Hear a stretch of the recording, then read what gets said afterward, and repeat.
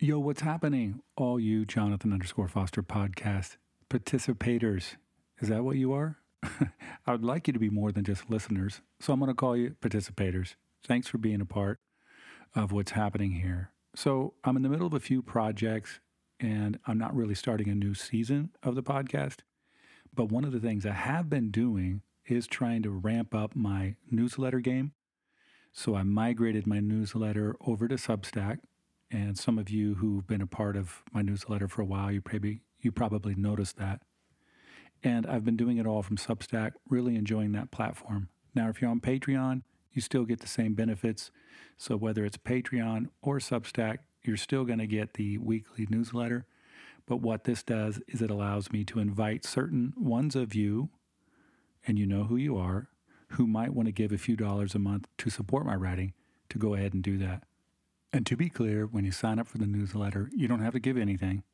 But if you do, you'll just get a few perks, as if there are a lot of perks by being associated with me. Namely, right now, the perk is you just get more writing. So when I do write, which I try to do weekly on this publication, if you're paid, you'll get it every week. If not, you get it about every other week, something like that. So I hope you jump on with that or jump in with that. Jump on or jump in. Hundreds of other people have. So I hope you'll join them. All right. So the easiest way to do that is just to go to jonathanfosteronline.com. Click in the top right-hand side. That's the Patreon link. Or if you'd rather do Substack, just go right down there in the middle of the website. You'll see subscribe to my Substack publication. Okay. So this week's post is called A Comical Theology. It's about some of my cartoon sketches and the things that I write. And I think it works here well on the podcast. So this is just a taste of the kinds of things you will read/hear/see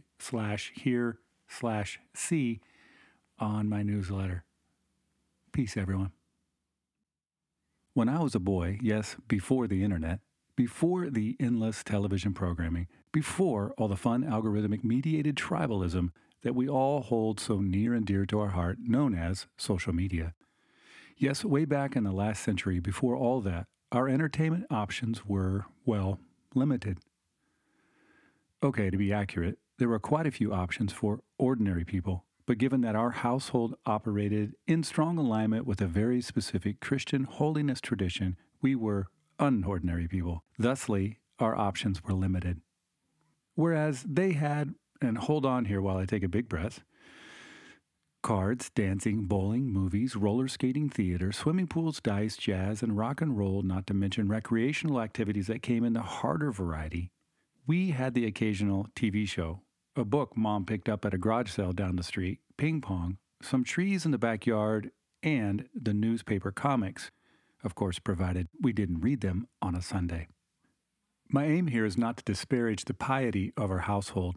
Despite the lockdown on extracurricular activities, the family environment was loving, and it proved to be more positive than negative.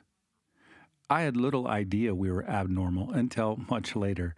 Meanwhile, I was just a kid going to church 4 times a week, drawing in the dirt with sticks, playing ping pong, staring at the ceiling, and oh yes, reading the comics. It's only decades later that I realized the interesting little role the comics may have played in the development of my small and impressionable mind. For within our fortress of legalistic purity, our home, one almost had no exposure to anything so disorderly, sarcastic, or subversive, except there they were, in the middle of the otherwise innocent newspaper, situated right alongside NBA box scores, self-help columns, and coupons to our grocery store, Hinky Dinky. FYI, it's my favorite name for a grocery store. The newspaper became a veritable Trojan horse, smuggling in the weekly mixed up, sometimes funny, and often insurgent thinking by which the world of comics operates. I'm not talking about anything so obtuse and immoral as the kind of cartoons you could find in something like a Mad magazine. Heavens no. First, something so obviously depraved would have never made it past the watchman of our household. Second, even if it had, I found its crassness unappealing. On the rare occasion I did see such a deviant periodical in the back corner of some second-hand trinket store while my mom picked over vintage dolls and glassware in the front, I would sink down and into musty orange bean bags, flip the pages, and find myself unimpressed by its lack of nuance. Yes, I'm sure if you would have happened upon me at age 9 reading said magazine in an orange bean bag in the back of a stale thrift store, I would have casually tossed it aside and said, it lacks nuance. What had a more significant impact were the odd adventures of Alley Oop, the situational silliness of Sad Sack, and the laugh-out-loud sarcasm of my favorite comic strip, BC. These comics and others did something for me, and I think did something to me. Namely, they subtly begin to open me up to subversive thinking. This is the second, not the last, time I used the word subversive. It is something of a linchpin in my story. For years and years later, after considerable reflection, I begin to realize and appreciate the subversiveness of love. Love. Love cannot be controlled. It isn't found in a manual or a textbook. It refuses to be lined out, demarcated, or contained. And if someone attempts to use love, it will morph into something that no longer resembles love. Love doesn't use. Love invites. It's quiet, shy, unlikely, small, and in places where it doesn't belong. Deep within an unwed teenage mother, soon to be despised by family and village. At the bottom of a cistern where a youngest brother lies bleeding and dying. In the tomb of a brown-skinned man murdered in a state-sponsored act of violence. Love is often camouflaged in darkness. It is this way because, contrary to what the religious people say, love isn't always welcome in the light. Well, in their light. What is welcome is the system, the lines, the boundaries, the rules. But the rules have been fabricated. There are no more rules save one, the unruly rule of love. Love is the most interesting, compelling, malleable agent in the cosmos, which is to say, love is subversive. Not in an angry, scapegoating, self-centered way. Instead, in a passionate, humble, self-giving way. It might be the most unassuming agent in a life otherwise chock full of pretentious and authoritative agents, but it will never fail you. If you have a choice between the job and love, go with love. If you have a choice between the church and love, go with love. And if you're asked to choose between God and love, go with love.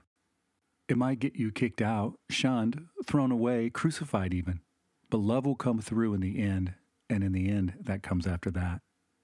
I imagine that faith and hope will be there too, but the most enduring of all, it's love. Yeah, strike up the band. There's something to celebrate here. If love's capable of finding us in the midst of comics and legalism, tombs and endings, then the world still has a chance. I doubt you feel such hope when you see my comic sketches. I doubt you even think they're that funny. My wife, upon looking at one of the sketches, said once, "Do you expect people to laugh?" Well, I don't know what my expectations are, but I do hope you sense the subversiveness. And in some small way, I do hope it reminds you of love.